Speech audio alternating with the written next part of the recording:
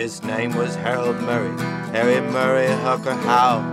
It's a wonder that I even knew his name, 'cause he would work 10 hours a day and go home and lock himself away from our world that caused so much of his disdain.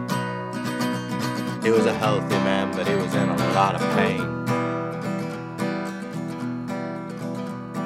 He had a lot to say about the way it could be done, as if he was the only one who knew.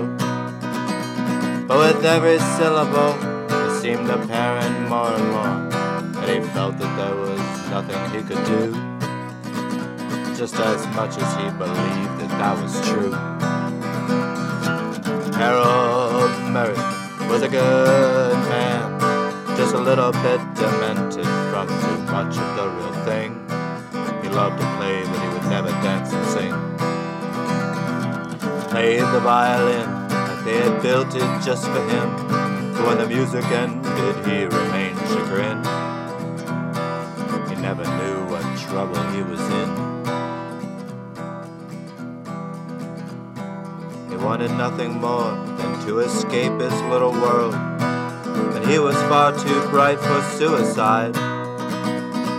A man of equal build may just have to be killed, and that was something he had never tried.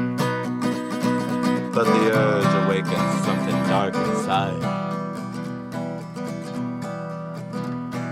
The man of equal build showed up one night along the road, and Harry stopped and offered him a ride. "I'll take you where you want, just hop into the trunk."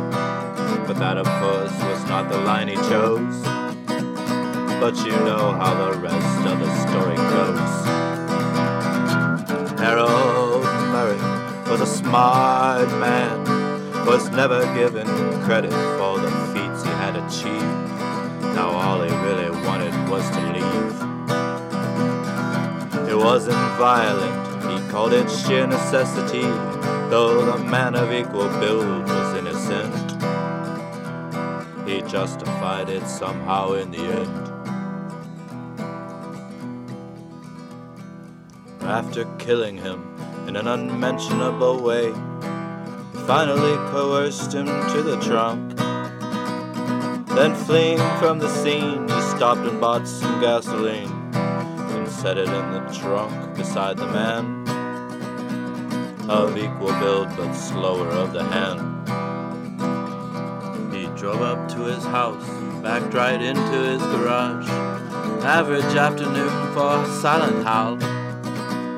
While talking to his ghost, how Murray had dressed him in his clothes, then dragged the man upstairs into his room and doused the place in gasoline perfume. Harold Murray, in a dead man's clothes, walked into the forest from a fiery glow, with nothing more but $1,000 notes. Freed from his burdens, all but one that haunts him still, a memory of when he was a kid, and his friendship with a man of equal build.